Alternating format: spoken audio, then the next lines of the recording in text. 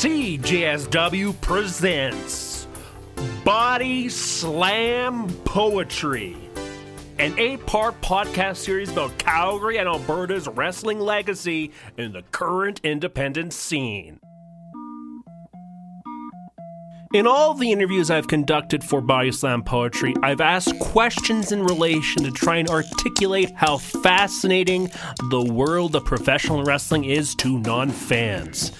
Calgary-based professor and journalist Heath McCoy, who wrote the definitive tome on Stampede Wrestling called Pain and Passion, the history of Stampede Wrestling, compared it to the 1997 film Boogie Nights, directed by Paul Thomas Anderson. Official selection of the 1997 New York Film Festival, Boogie Nights, rated R. This analogy didn't just strike gold with me because Paul Thomas Anderson is our greatest living filmmaker, and I'll hear no argument to the contrary. And Boogie Nights is one of the most rewatchable movies of all time, but because it really was the perfect analogy to compare the territory wrestling days of the 70s and 80s where Stampede Wrestling thrived. Here's Heath.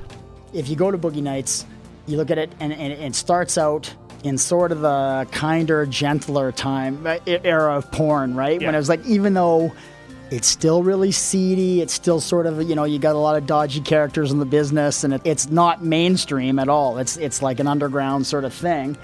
But it was like a family, like, you know, Dirk Diggler and everybody. Yeah. He's sort of, there's sort of a, he doesn't have a mother, or his mother's awful. Surrogate family. Yeah, he's got this surrogate family with him, and it's sort of this, you know, it's as innocent as it can be. Yeah. It's innocent. Given the industry, it's funny. Right. Yeah. And then when the 80s comes in and it becomes, the reel-to-reel thing becomes VHS, and it becomes, then the porn industry booms, cocaine comes into it and everything, and then the way all the characters get sort of destroyed because they fall into these pitfalls, and it's really very much the same. Like with wrestling, 100%. Stampede Wrestling was a mom pop shop sort of thing. It was the mom pop wrestling shop, and there was their territory, and they had their problems, and they had their wild and crazy characters and everything, but there was an innocence to it.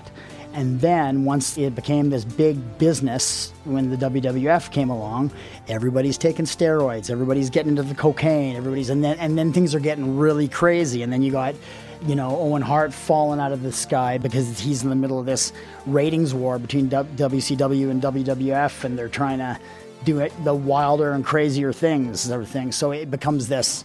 That's how I saw the Boogie Nights comparison. Does this character have a name? His name is Brock Landers. His partner's name is Chest Rockwell. They're great names. But we're getting ahead of ourselves. Let's go back to the beginning, shall we? Episode 2, The History. So how did Stampede Wrestling begin? Well, wrestling has been around in Calgary since the 40s. Wait, hold on, Ben. You have the guy who wrote the literal book on Stampede Wrestling, Heath McCoy, on call. Why don't you let him explain the history, you dope? Take it away, Heath. Wrestling was around in the 40s even, and it was a different promoter was here in Calgary. And then Stu was initially promoting. At first, he had a Klondike wrestling thing going on in the late 40s out of Edmonton. But something happened with the promoters here, and the territory came up for grabs. Stu bought the territory. It sort of all happened around 1951, I believe. He bought the Hart Mansion. He started up the wrestling, which was called Big Time Wrestling, and for a very short window there, Edmonton was the sort of base, and then it became a Calgary-based thing.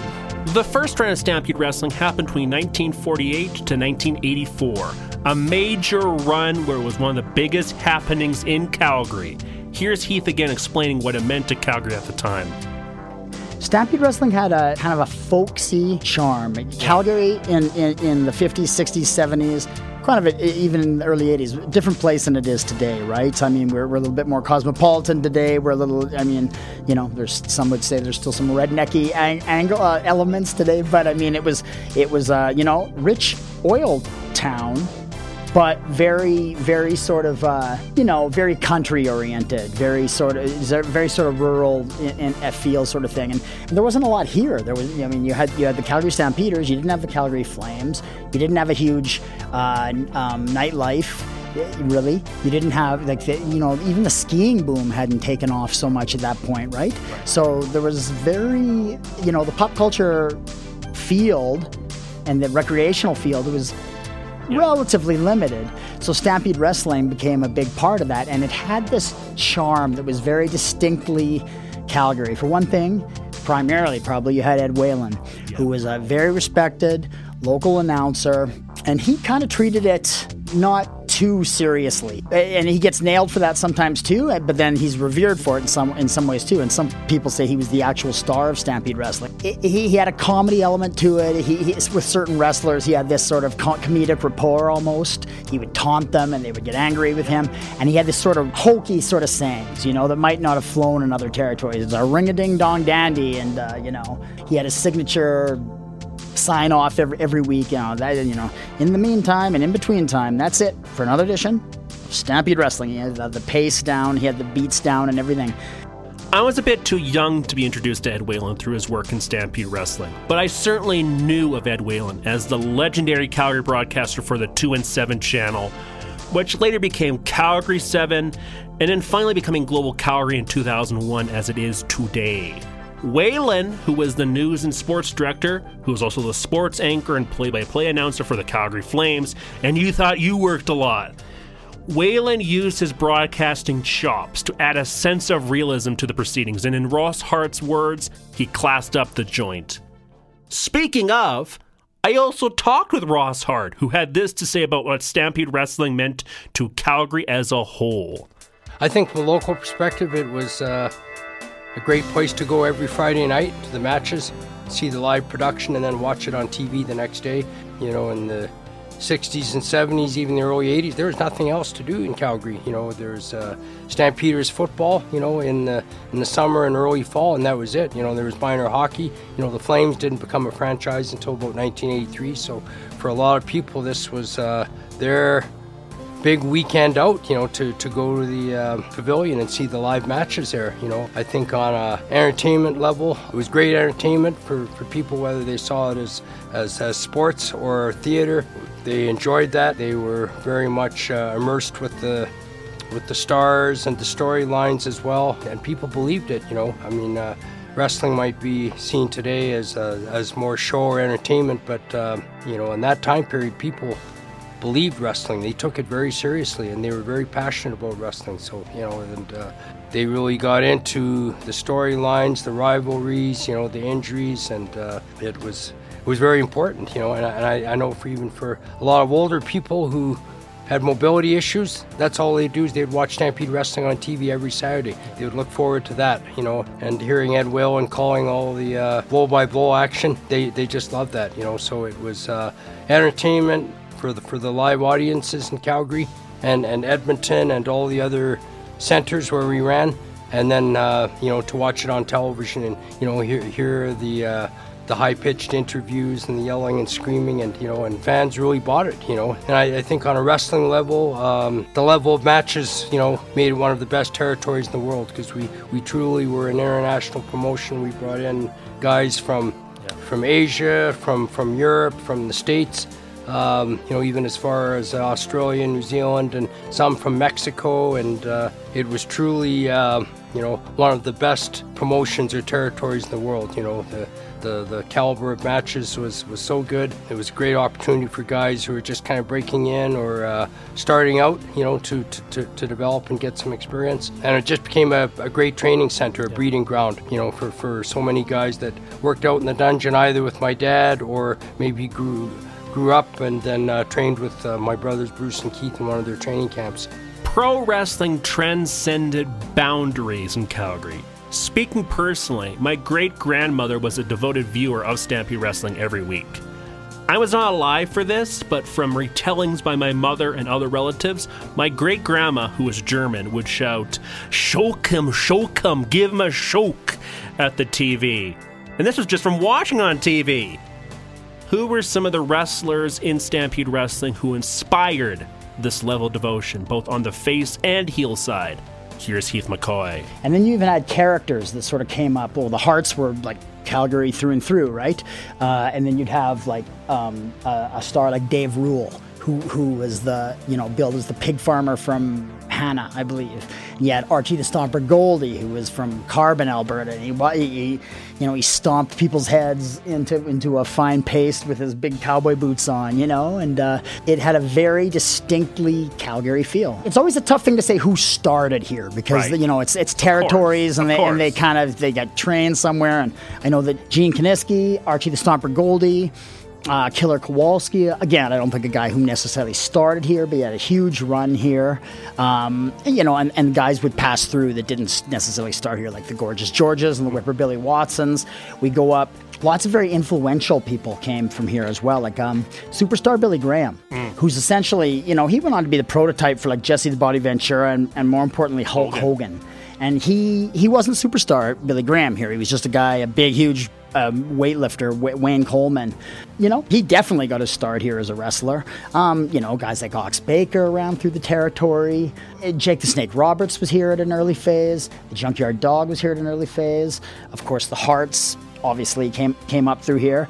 And then you had the Dynamite Kid and Davey Boy Smith, completely revolutionized the business. Dr. D. David Schultz, Chris Benoit got the start. Brian Pillman, it was sort of Honky Tonk Man. It was sort of a training ground for so many wrestlers that went on to huge things. Bad News Allen, Bad News Brown, Speaking of Bad News Allen, when I asked Heath McCoy what was the most memorable angle in Stampede Wrestling history, and again, this is the guy who wrote the book on the history, co-signed as the definitive book on the Calgary wrestling territory by wrestling journalist Dave Meltzer to Bret Hart himself. He said it was Archie the Stomper Goldie versus Bad News Allen, and for very good reason. Here's Heath. I think the most memorable was the whole Bad News Allen. There was a whole Bad News Allen Archie the Stomper incident that happened December 82. It was sort of I consider it like King Kong versus Godzilla almost. You're right. These two monster heels sort of that squared off with each other. Archie the Stomper was the monster heel of the late 60s and 70s, and then Bad News Allen was the guy. He was the most feared. That was my era. I was terrified of Bad News Allen. He was the most feared guy in the 80s sort of thing. And Archie the Stomper comes back into the territory, hasn't been there for 7-8 years, I think, maybe longer. And at first they paired, he was just another villain, so they're in it together, right? They're both working for J.R. Foley and Wakamatsu. But it was this whole angle that, essentially Bruce Hart concocted. Somebody was going to turn on somebody in the ring. Bad News Allen turned on Archie the Stomper in the ring. It was a triple tag match. It was Bad News Allen, Archie the Stomper Goldie, and Archie the Stomper Goldie's fake son, Jeff Goldie. And as for the heroes, basically, they're in the ring together, and all of a sudden, Bad News Allen attacks Archie the Stomper from behind, calf ropes him to the side of the ring post, and he takes Archie the Stomper's, green faux son out into the concrete, pile drives him, breaks his neck. They pulled it off, and it was supposed to be an angle. It was this great angle that would fill up the seats in Stampede for months to come, sort of thing, with this great feud between these two monsters. But compare it to like Orson Welles' War of the Worlds, because it was so well done. Captured the imagination. Oh my gosh, Bad News Allen's, both of them, their promos, both of them. Like Bad News Allen was raving and ranting and raving and taunting the crowd and saying that he crippled, telling the Stomper, screaming at the Stomper that he crippled his son and this stuff.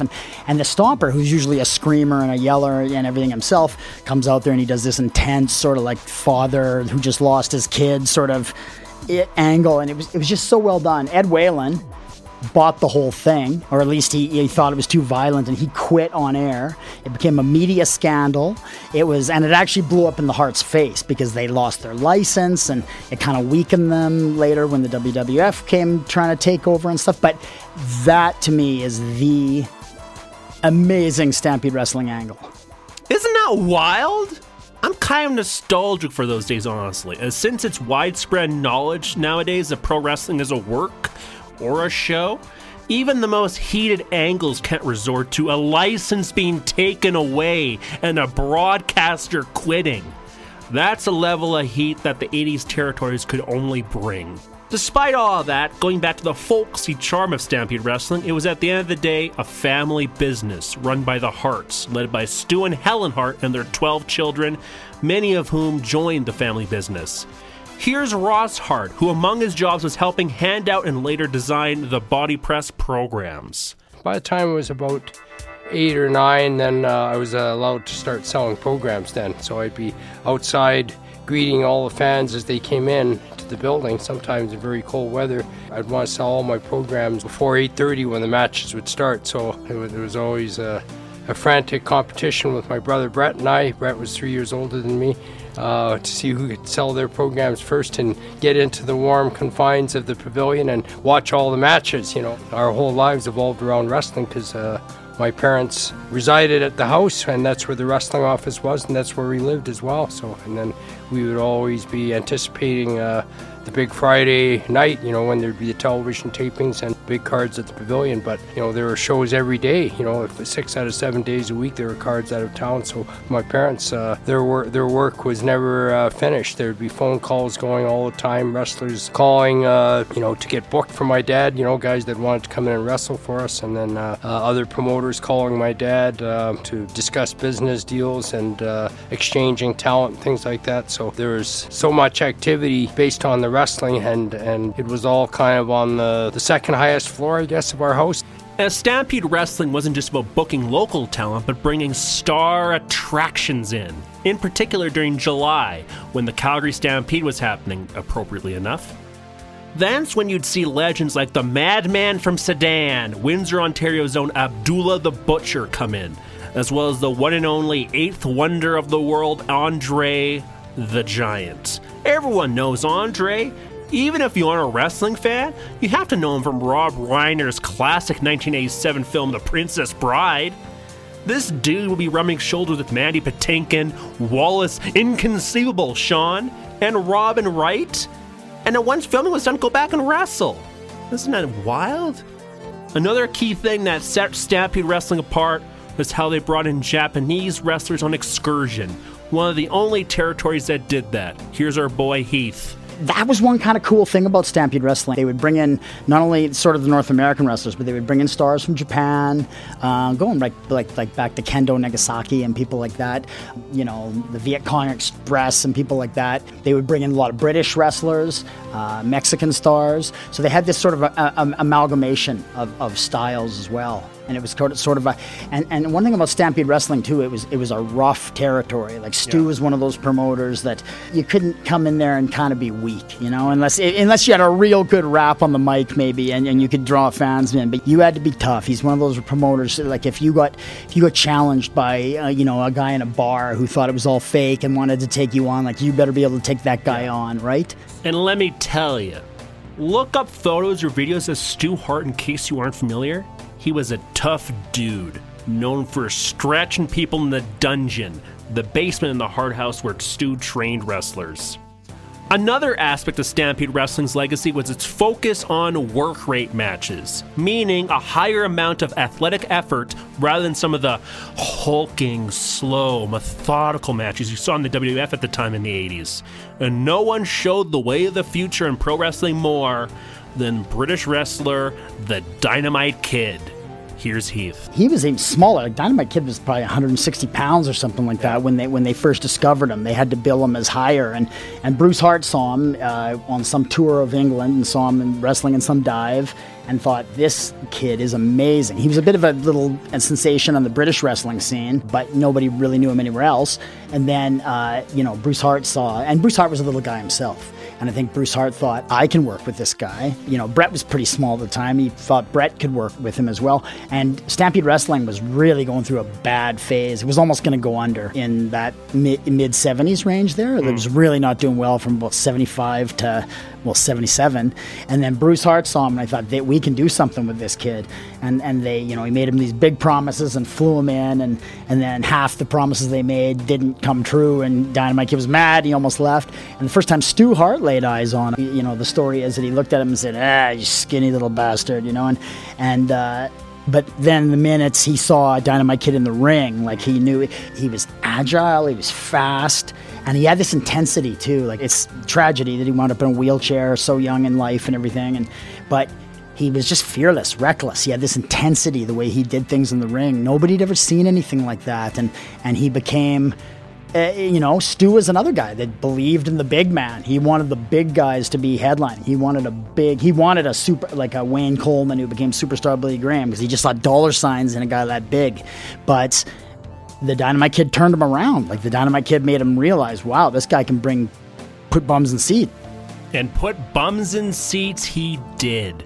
As we look into the modern day with stars like Winnipeg's own Kenny Omega and Chris Jericho, and yes, two of the biggest stars in wrestling hail from Winnipeg, but I'm not doing a podcast series on that, to the current day British phenom Will Ospreay, smaller guys who are more agile, who do moves you've never seen before, this is the predominant style of pro wrestling today that is popular. You aren't seeing people watching their Giant Gonzalez tapes, I'll tell you that. The match quality in pro wrestling today is as good as it's ever been. And it's thanks to the legacy of Dynamite Kid, whose matches with opponents like Japanese anime hero Tiger Mask, and yes, Tiger Mask has had some form of anime since the character's introduction in 1968. Those matches are being taught in wrestling schools to this very day. This modern style is what Stampede Wrestling was doing from Dynamite Kid's debut.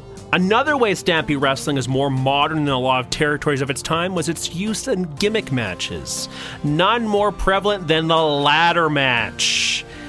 Yes, the ladder match, arguably the most popular gimmick match of all time, originated in Calgary. Here's Ross Hart explaining it. We had a lot of those crazy gimmick matches, and I think Dan Crawford was the one who invented this match one time. I think my dad had said to him, I don't know what to do with Tor Kamada. He was a villain, but he had been here for a long time, and maybe Tor wasn't getting over as well as he used to, and my dad had kind of run out of ideas with Tor and was ready pretty much just, I think, to can him or send him to another territory, and he's kind of in the doghouse with my dad too for a few other reasons, and Dan says, let me come up with some idea, where I could work with Tor, and then he came up with this idea of hanging money, from the top of the ceiling of the pavilion, or from the lights, and the only way you could get to that money is you had to climb up the ladder, and whoever could get the money first would win it. And it was a crazy concept, but it got over fantastic, and and it sold out. It was just incredible. So the ladder match was definitely a Stampede trademark. If that doesn't make you proud to be Calgarian, I don't know what will. Calgary, Alberta, Canada. The originator of the ladder match should be on a sign when you drive into Calgary. Stampede Wrestling also had some other fun gimmick matches, which Ross will explain here. Some of the others, like the street fights we had, the cage matches. I remember the handkerchief match, right, where the first wrestler to soak up their handkerchief and the other's blood, would win the match officially. Tape fist matches, right, some were pretty hardcore, type matches, right, and as soon as we said we're not televising it, right, you would sell out, because people say, well, I've got to see that match, and it's not going to be televised, right? Because people wanted to see the blood and guts and the violence, right? So, and Stampede just seemed to always be on the cutting edge of those really tough matches, right? Blood and guts matches that a promotion like Stampede Wrestling had are another sign of how modern and forward-thinking they were. As you can definitely draw a line from the matches Ross described to what Paul Heyman's ECW, or Extreme Championship Wrestling, brought in the 90s. To today's hardcore matches, which include AEW literally having a match called a Blood and Guts match. Speaking of modern promotions, the New York territory, WWF, now WWE, bought Stampede Wrestling in 1984. Here's Heath on what happened. So in 84, they shut their doors kind of thing. Vince McMahon bought the territory. He was supposed to pay Stu $1 million. It was going to be $100,000 a year for 10 years. And then Stu would get percentage of the gates, the WWE gates in Calgary and Edmonton. And it's funny because the Calgary fans at first were really loyal to Stampede Wrestling, and they did not like the WWE shows that came were really poorly attended. Yeah. Suddenly, the New York territory coming in. Yeah, suddenly your Stampede Wrestling stars were some of the loved guys, like the Cuban Assassins and people like that. They're sort of these undercard nobodies all of a sudden. You'd have the Hart Foundation and the British Bulldogs were positioned as stars, sort of thing. But suddenly Bret Hart's a bad guy and stuff. Like, people really did not take to it at first, and those shows did not do well. And so Vince said, "Oh, I've made a terrible mistake here," and he reneged on his contract immediately. He didn't pay Stu. And then you had Bruce Hart, who felt jilted that the whole thing ended, because he had these visions of taking Stampede Wrestling into the future. So and he was angry when it closed. Basically, after Vince pulled out, they started up again, and Ed Whalen got them the TV spots again. The 1985 relaunch of Stampede Wrestling might have lost pillars like Bret Hart and Jim the Anvil Neidhart and the British Bulldogs Davey Boy Smith and Dynamite Kid, but they built the company around new stars like Brian Pillman and Edmonton-based Chris Benoit, and delivered some amazing matches. It might not have had the same level of Calgary cultural penetration as Stampede had prior to 1984, but from 1985 to 1990, the promotion made a valiant effort and built some of the next generation's biggest stars. And when we think about the history of pro wrestling in any era or form, sadly, it comes with a lot of tragedy and scandal. Heath McCoy had this to say. If you think about the three tragedies, scandals in recent wrestling history, or maybe of all time, you got the screw job in Montreal with Bret Hart, you've got the Chris Benoit murder-suicide thing, and you got the death of Owen Hart. And these all majorly impacted the wrestling scene. Implications still felt today. Any wrestling fan knows about this stuff, even new generation fans, because it's that huge. And these are all Stampede guys. These are all guys that came from Stampede Wrestling. Like, so it's sort of there's this glorious legacy, but then there's this kind of sad legacy. Heath is very accurate, as all three of those stories he mentioned transcended pro wrestling. On the tragic end, the murder-suicide of Chris Benoit and his family had wall-to-wall cable news coverage in the summer of 2007. Owen Hart's death at the age of 34 on May 23, 1999, which happened in the middle of a WWE pay-per-view. And in a controversial decision, they continued on with the show despite Owen falling to his death in the ring. It was major international news, and his funeral, which was held in Calgary, had thousands of fans flocked outside and wrestlers from all over the business flying in to pay their respects to one of the most well-respected and liked wrestlers from that era, who was only just then reaching the peak in his career. We discussed the Montreal Screwjob in episode 1, but if you want to learn more about Bret Hart and why this incident was so pivotal, watch the 1998 documentary Hitman Hart, Wrestling with Shadows, directed by Paul J., which is a National Film Board of Canada production that won the Best Canadian Feature Documentary Award at the 1999 Hot Docs Canadian International Documentary Festival. It is widely regarded as the greatest wrestling documentary of all time. And as it celebrates its 25th anniversary this year, there's an anniversary edition Blu-ray set for release, which includes a new commentary track with Bret looking back on the incident. So what is Stampede Wrestling's legacy? Otto Gentile, co-founder of Calgary wrestling promotion Can-Am, had this to say. Bret Hart, probably the most famous wrestler to come out of Calgary. We have his brother Owen, who tragically passed away, but probably one of the best wrestlers in the world. Davey Boy Smith. Yep. Dynamite Kid. Yep. Dr. D, David Schultz. Chris Benoit. Bad News Allen. The Great Gamma. The Cuban Assassins. Abu Weasal, the manager of all managers. Yeah. Dan these Crawford. Names alone, all those names came out of Calgary wrestling. Transcend the world. Yes, and they transcend the world, exactly. They're known Brian Pillman, exactly. Harry Smith. Yep. Davey Boy's son. Yep. He's doing incredible things. And I mean, like all those names that I named off are centered around one thing, and that's Stampede Wrestling, which is Calgary-based wrestling company that took the world by storm. Mm-hmm. And they never, ever get enough credit. Yeah. And I enjoy giving the credit back to the man that created it all, and that was Stu Hart. Yeah. And that's why we have our championship that we created in honor of him. We will talk more about the legacy of Calgary wrestling in our next episode, appropriately titled Calgary's Wrestling Legacy. Thanks for listening to Body Slam Poetry. This episode was written and produced by Ben Goodman. Assistant producer Sophie Chardon. Edited by Jed Mabaza. Stay tuned for episode 3, Calgary's Wrestling Legacy. Additional sources, MGM, New Line Cinema. This initiative is made possible by the Community Radio Fund of Canada.